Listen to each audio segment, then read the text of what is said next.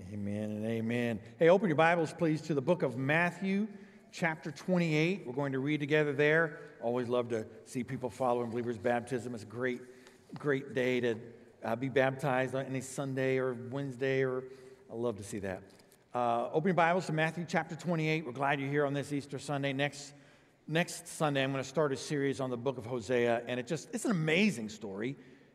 What God asked of Hosea is, it's kind of hard to believe, and I'll explain it more next Sunday, but really just an amazing story. Let's open our Bibles to Matthew. If you have a Bible with you, you can follow along. We'll put the words on the screen as well, and then we have some notes you can take as we go along as well. Let's read Matthew chapter 28. We're going to read beginning with verse 1. The Bible says, after the Sabbath, as the first day of the week was dawning, Mary Magdalene and the other Mary went to view the tomb. There was a violent earthquake because an angel of the Lord descended from heaven and approached the tomb. He rolled back the stone and was sitting on it. His appearance was like lightning, and his clothing was as white as snow. The guards were so shaken by fear of him that they became like dead men. The angel told the women, "Don't be afraid, because I know you are looking for Jesus who was crucified. He is not here, for he has risen just as he said. Come and see the place where he lay. Then go quickly and tell his disciples, he has risen from the dead, and indeed he is going ahead of you to Galilee. You will see him there. Listen, I have told you." So, departing quickly from the tomb with fear and great joy, they ran to tell his disciples the news. Just then Jesus met them and said, "Greetings." They came up, took hold of his feet, and worshipped him. Then Jesus told them, "Do not be afraid. Go and tell my brothers to leave for Galilee, and they will see me there." And then let's skip down to verse 16. The Bible says the 11 disciples traveled to Galilee, to the mountain where Jesus had directed them. And when they saw him, they worshipped, but some doubted. And Jesus came near and said to them, "All authority has been given to me in heaven and on earth. Go therefore and make disciples of all nations, baptizing them in the name of the Father and of the Son and of the Holy Spirit, teaching them to observe everything I have commanded you. And remember, I am with you always to the end of the age." Well, I want you to see that the truth of the resurrection, that Jesus died on the cross for our sins and rose from the grave and conquered sin, death, and hell, changes everything. It changes everything. And if you have your worship guide with you, you've got a place to take some notes. I'm going to encourage you to write down these 3 principles this morning. Principle number 1, the resurrection changes the finality of death. One way the resurrection changes everything is to change the finality of death. And in verses 5 and 6, the Bible tells about the angels speaking to the women. So the women came to the tomb. Jesus had died on the cross. They had seen Jesus die. They knew Jesus was dead, and they came to anoint his body. But when they got there, the Bible says the angel was there instead, and he said, "Don't be afraid," he says in verse 5, "because I know you are looking for Jesus who was crucified. He is not here, for he has risen just as he said. Come and see the place where he lay." And they were to tell the disciples, and my goodness, what a change. The death is such a final thing apart from the resurrection. Such an end apart from the resurrection. Let me note a couple of things about how the resurrection changes the finality of death. First, the power of death is lifted. The power of death is lifted. My father passed away now this summer. It will be 10 years ago. 10 years. It's hard for me to believe. I thought of my father as a boy. I thought my father was the strongest, biggest guy, athletic guy, outgoing, kind. And I thought, man, he was just immortal. He'd live forever. And then, as happens in this world, the Bible says life's like a vapor. And his body broke, and he died. And the Bible says that's not the end. For one who knows Christ as Savior, the Bible says not the end. The Bible says that power of death, which seems so oppressive and so heavy, it's so much so that we hardly want to talk about it. We want to ignore it. We don't want to face it and deal with it. But the Bible says the finality of death is ended. Jesus rose from the grave, and he conquered sin and death and hell. And because of that, even the power of death is lifted for those who know Christ as Savior. And then will you notice, well, the curse of death is broken. The curse of death is broken. Sin has a problem. I think probably many think of sin like this. That, all right, Sure, I've sinned, but it's no big deal. It doesn't really matter that much. And the Bible says, can I just tell you frankly what the Bible says about this? Not only have we sinned, but it is a really big deal because it carries consequences. And the consequences of sin, the Bible says the wages of sin is death. So that sin separates us from God as holy, and apart from Christ, we have no hope. But the Bible says because Christ died for us on the cross, Jesus lived the perfect life, the life you couldn't live. And he died the death that we deserved. He died our death on that cross. He took our sins upon himself on the cross. And Jesus provided the miracle we needed, and he rose from the grave. And because of that, the Bible says if we will repent of our sins and place our faith in Christ, Christ will save us. Because there are consequences to sin. The curse of death is so real apart from the resurrection. Recently, my little 5-year-old grandson asked me to play wiffle ball in the backyard with him. And I said, of course, your 5-year-old grandson asked you to do it. Of course. And I went back with him, and he had his wiffle bat, and he had that little ball. It was really hard. This was a really hard wiffle ball. I had to get kind of close to him, throw it underhand, and he could just, he'd smack it. I thought, he's going to kill me. He hit the ball hard sometimes. And by the way, can I just say, any of you who might work for the Cardinals, sign the kid up. I'm just telling you, sign him up now. And I am his agent, by the way. I just thought I'd throw that in. I'll be his agent. And so money's no object. Just throw all the money you can at him and at his agent. I'm just telling you, this kid's going someplace. So we're playing, and when he'd hit the ball, I'd go get the ball. And sometimes he'd swing and miss. Don't worry. His agent is working on that. It'll be okay. But sometimes he'd swing and miss, and then he'd have to get the ball. And he got tired of that. And so he said, Pappy, he said, after he missed the ball, he said, you go get it. And I said, listen, if you hit the ball, I'll go get it. But if you miss the ball, you have to go get it. And can I tell you, the Bible tells us we have all missed the mark. That's what sin is, ultimately. We've missed the mark of holiness and perfection, and there is a consequence that follows that. And here's what the Bible is telling us. Jesus took that consequence upon himself, and he did for us what we could not do for ourselves.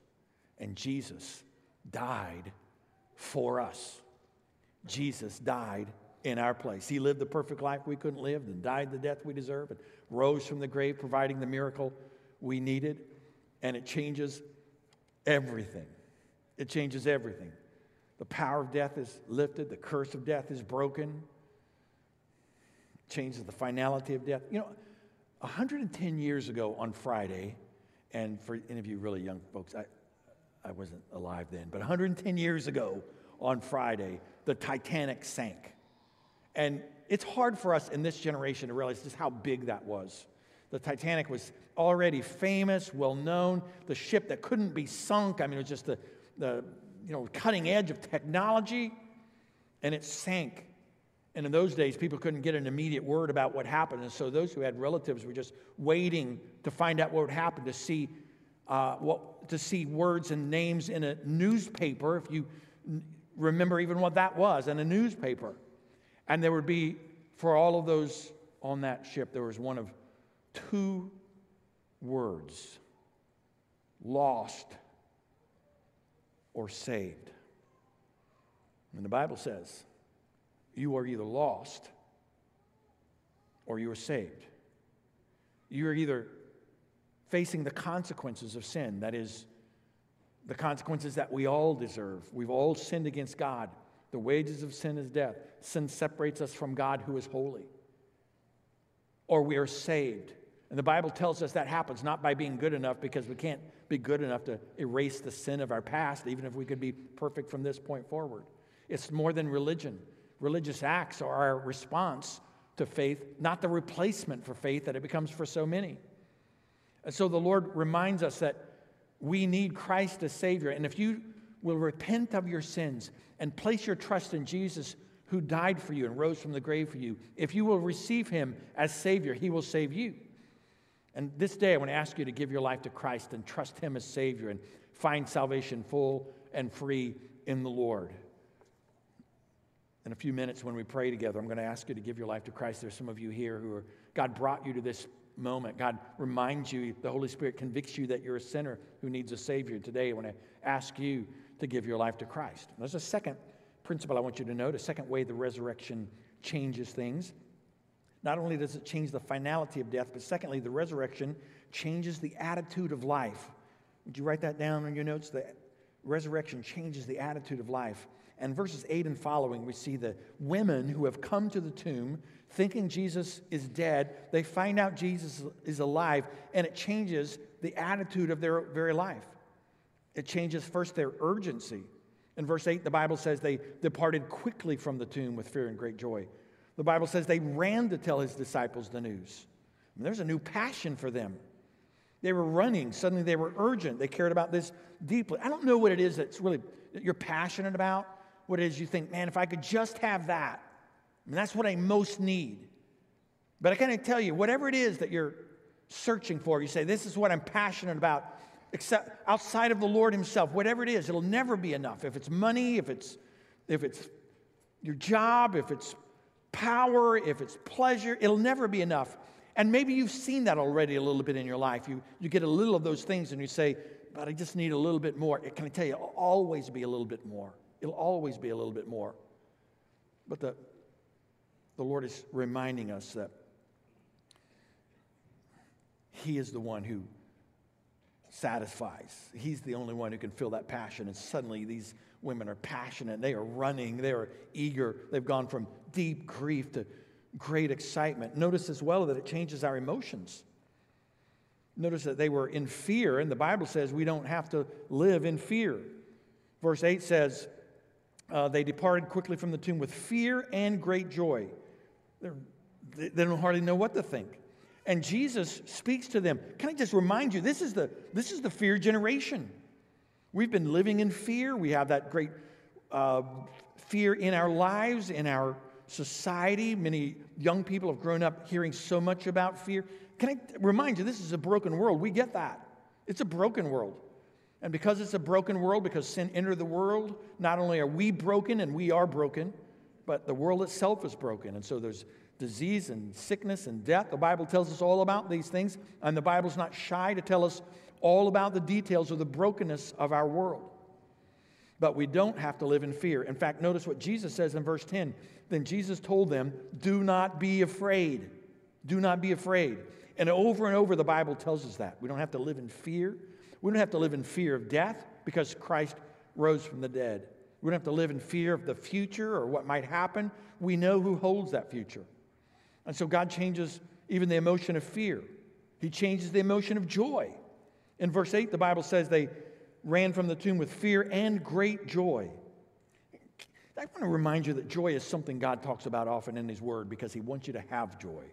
Not just a momentary thing. By the way, joy is not just like, all my circumstances are good, I don't have any problems, suddenly the world isn't broken anymore after all. There's no brokenness in our world.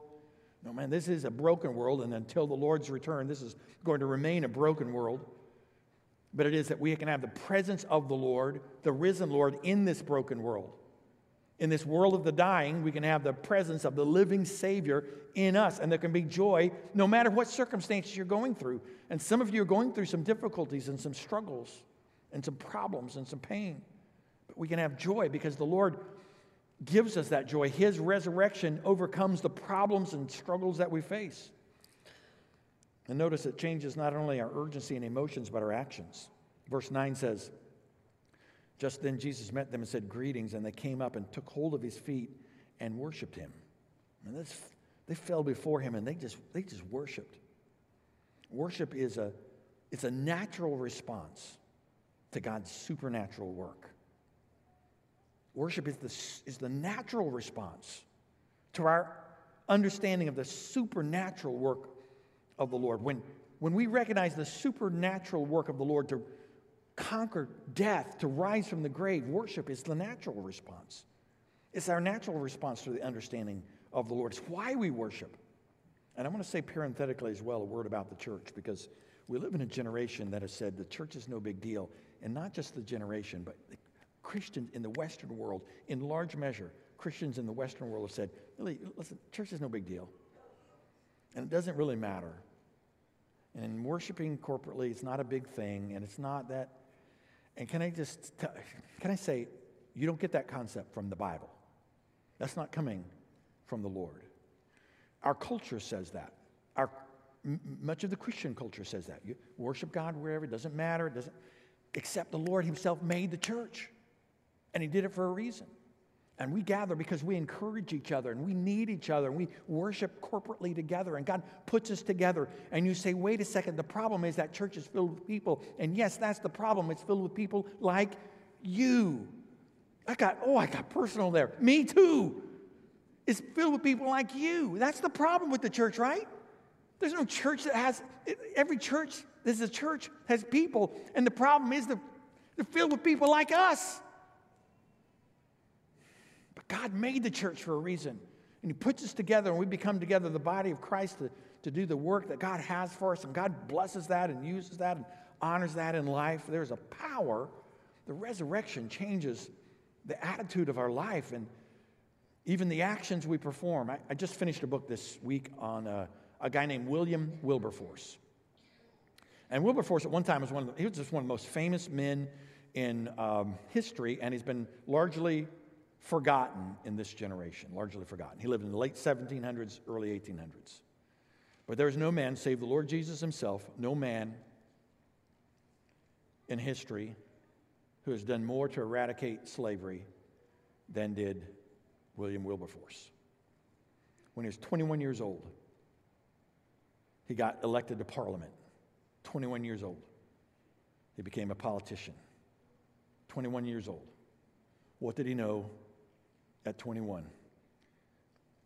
What does any politician know at any stage along the way, we might ask? But 21 years old, he becomes one of the prominent seats of Parliament. But he got connected with some folks who began to show him more about who God was. And at 26 years of age, William Wilberforce came to know Christ as his Savior. He came to realize Jesus Christ died on the cross for his sin. And Jesus rose from the grave, and that changes everything. And when he gave his life to Christ, it changed his attitudes, it changed his actions, it changed him as a politician. I think more politicians ought to trust Christ as Savior. That's my bias in that regard. It'd be good for every person to come to know Christ, but it changed how he thought, and suddenly he began to think people differently. And in a generation that thought of people, some people are just worthless, or that's just the way, that's the way they should be. And he saw the value of every human life because God did. And he began to work tirelessly to change the attitude in England. And over time, early in that struggle, a vote came to Parliament, and he was almost successful. But the slave forces were powerful and wealthy and rich, and so for years then, that languished. Abolishing the slave trade languished for years. And Wilberforce and others prayed and worked and every effort they could take. And eventually a day came when England abolished the slave trade. And then through tireless work and effort, a day came when England abolished slavery in all of its commonwealth. And even through the life of that man, people like Frederick Douglass and Abraham Lincoln were deeply indebted to William Wilberforce and the work he had done before them. Along the way, some of the guys who had helped point Wilberforce to faith in Christ, one of the guys was a guy named John Newton, who wrote a little ditty, maybe you've heard of this, called Amazing Grace. Newton had been a slave trader himself, slave captain of a slave ship. And he came to faith in Christ and radical transformation, became a pastor of a church, influential in helping Wilberforce see that it was more than religion that God wanted, but that he needed Christ as Savior, and Wilberforce came to know the Lord. And when that happened, it changed everything. Let me just tell you, it's a radical thing to follow the Lord. When you come to realize it is true, Jesus did die for us. Jesus did rise from the grave for us. It changes not only the finality of death, but the attitude of our lives, to the urgency and passions of our life, to the emotions and actions we take. There's a third principle I want you to know. Would you know the resurrection changes the mission of life? Would you write that down? It changes the mission of life. And the Bible reminds us that God has made us for something more than ourselves. You need to know this. God made you for something more than yourself. In verse 16 and 17, the Bible talks about the disciples gathering together, and some of them even at that point still doubted, and they worshiped at the same time. And verse 18 and following are sometimes called the Great Commission. It's the mission that God gave to us. The words of Jesus before he ascends back to the Father, he gives us this mission. And I want you to note some things about the mission of life God has for us. First, he tells us about our faith. In verse 18, he says, go therefore and make disciples, or rather, verse 18, Jesus came near and said to them, all authority has been given to me in heaven and on earth. So if we think about our faith, we might summarize it with 3 words. Jesus is Lord. He said, all authority has been given to me in heaven and on earth. He is Lord. We see our mission here in verse 19. Verse 19 tells us the mission. If you want to know what the mission of the church is, if you want to know what the mission of the Christian is, believer, if you want to know what your mission is, here it is in verse 19. It's make disciples. That's the imperative. If you remember back to English class, the imperative was the command words. And the imperative of verse 19 is make disciples. That's the task. That's our mission. We're to help people follow Jesus, obey Jesus, live for Jesus, make disciples. We see the method. How do we do this? We see the method in verses 19 and 20. There are 3 participles. Now, I'm really far back into English class. Remember, participles are ing verbs. And there are 3 participles mentioned here. Going and baptizing and teaching. Verse 19 says, go therefore, and it's presented as an imperative, but it's really a participle with the force of an imperative. It's kind of, we could almost say, as you go. That is, we don't just stay, we don't just trust Christ as Savior and say, man, good luck to the rest of those folks. Be nice if some other people follow. No, we go. We are to be actively involved. As we go, we baptize. The Bible says baptizing them. Baptism is a picture of what's happened in your heart. It's your way of testifying that you followed Christ as Savior. If you've not yet been baptized since you trusted Christ as Savior, we encourage you to make that your testimony, your public testimony of faith. What a beautiful picture of what Christ has done for you. We're praying God will allow us to baptize 100 people this year as people profess faith in the Lord Jesus. The Bible says going and baptizing and then teaching. Verse 20 says, teaching them to observe everything I've commanded you. So we want to present here the full counsel of God. We want to tell you the things that are popular. Some things about Jesus are just super popular. And some things in this generation, not so much. But we want to tell you everything the Bible teaches us, all that God has to say, because we want you to know the truth. We want you to know what God has to say. We don't want you just to base your life on what's popular or your feelings. Feelings can be affected by whether you got enough sleep or what you ate or what your background is or what Aunt Harriet said to you or whatever it might be. Feelings can be changed by lots of things, but what is the truth? What does God say? And so God just tells you the truth. I mean, he just tells you the truth. The things the culture likes, the things the culture doesn't like. God does that because the truth is what sets you free. And God loves you so much and cares so much about you, he's willing to tell you the truth. And he says, that's our job. We teach the truth. We tell people not our opinions or thoughts or feelings, but what does God have to say? Not just what's popular or what's accepted, but what does God say? It shows us here our audience. Verse 19 says, we're to go and make disciples of all nations. Every background, every people group, every nation, every tribe and tongue, people who look like you and people who don't, people who know your language and people who don't, people with every sort of background in every sort of place needs to know about the message of the gospel. That's our audience. And then it tells us about our ability. Verse 20 says, Jesus said, and remember, I'm with you always to the end of the age. By the way, how in the world could we do this? Make disciples of all nations? There's just this little group of ragtag disciples in the early days, and what about us even now with all that we have? How could we reach all the nations? Remember, I'm with you always, Jesus said, to the end of the age. God, the Holy Spirit, comes to live in us in salvation, and we have the power of God in us to do everything God wants to do. And so God wants to use us to accomplish his mission. That's what the resurrection changes. It changes the mission we have. So it leads us to a few questions.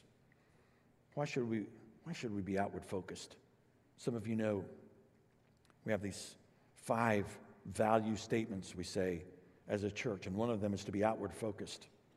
Well, why not just focus on the people who are already here? And there's plenty of needs, plenty of people to care for right here. Why would we be outward focused? Why share the gospel with our region? I mean, a lot of good things we could do. Why would we Share the gospel. It's not even always popular with everyone. Why would we share the gospel with our region? Why do we go on international mission trips of all things and support international missionaries around the world and people from our own church who have left the comforts of home in suburbia to go off to serve in some hard places? Why do we go every year to places like Cuba on mission trips and Uganda, where we've gone for years and years and years? And by the way, it looks as though the Lord is opening an opportunity for us. It looks like the Lord is in this to allow us this summer to go to Poland on a mission trip with Ukraine refugees this very summer. It looks like God's opening that door. Well, why in the world would we do that? Plenty of needs here. Why would we care about other people? Why, for that matter, would we plant churches? Why would we care about baptizing people? Why would we care whether 100 people were baptized this year, or whether people came to a worship service, or whether boys and girls hear the message of the gospel, or Vacation Bible School reaches people for the Lord? Why do we care? Because our risen Savior gave us a mission. And Jesus is alive. He conquered death itself, and he changes the way we think about life, and he gives us a mission. And can I tell you, the resurrection of Jesus changes everything. And God wants to use that to change you and me. Would you bow with me for a word of prayer? And as we bow, I want to ask God to do some work in our lives. Some of you are here hearing this with your head bowed. Some of you are hearing this message who need to trust Christ as Savior. Saved or lost. And if you were honest with yourself and with others, you would say, I have never trusted Christ as Savior. I am lost, and without Christ, we are lost. But the Holy Spirit's convicting you that you're a sinner. You feel that conviction. He does that to remind you of your need for the Lord. And where you are this day, you could give your life to Christ. Will you just acknowledge to God, I've sinned against you. Just tell him what he already knows. What the Holy Spirit is reminding you of the truth of yourself. I'm a sinner. I can't save myself. I can't be good enough to get to perfection. I can't do enough religious deeds to be holy and perfect. But I believe you died on the cross for me. Would you tell him that? You lived the perfect life I couldn't live, and you died the death I deserved. And you rose from the grave. You provided the miracle I needed. And I believe that. And so this day I want to receive you as Savior. God, I want to repent of my sin, and I want to give my life to you, and I want to trust you as Savior. And if you mean that, Christ will save you. Not just words to say, but if you mean it from your heart, Christ will save you. And some of you are brought here by God because God wanted you to hear the truth of the gospel. Today, I want to ask you to be saved. To be saved. Christian, the resurrection changes everything in our lives. And God wants to remind us that it changes the way we face life itself. The fears and doubts and worries, and I don't doubt some of you brought with you this day some deep brokenness and pain and hurt and worry and fear. But man, you can trust the Lord in the middle of those problems. God's reminding you of the mission he has for you, that he wants to use you to make a difference in this world, that your life is not just about you. Your life is not just about you, but God made you for something more, and he wants to use you to make a difference and to make disciples in this world for his glory. Would you say yes to him? And Father, I want to thank you for the truth of your word. You tell us the truth because you care about us. And I want to thank you for the truth of your word. I want to thank you for sending your son into this broken, fallen world filled with broken, fallen people like us to live the life we couldn't live. And therefore to be worthy to die the death we deserve, to die on that cross for us and to rise from the grave for us. And I thank you that changes everything. How we think, how we act, how we live, even death itself, eternal life that you promise us from your word. And so I pray you'll use that in our lives. I'm praying for people today to be saved, to give their life to you and follow you, for Christians to be strengthened, to do more than just live for self or just to fill time in this world, but to live on mission for you. And we'll give you the praise and the glory in Jesus' name. Amen.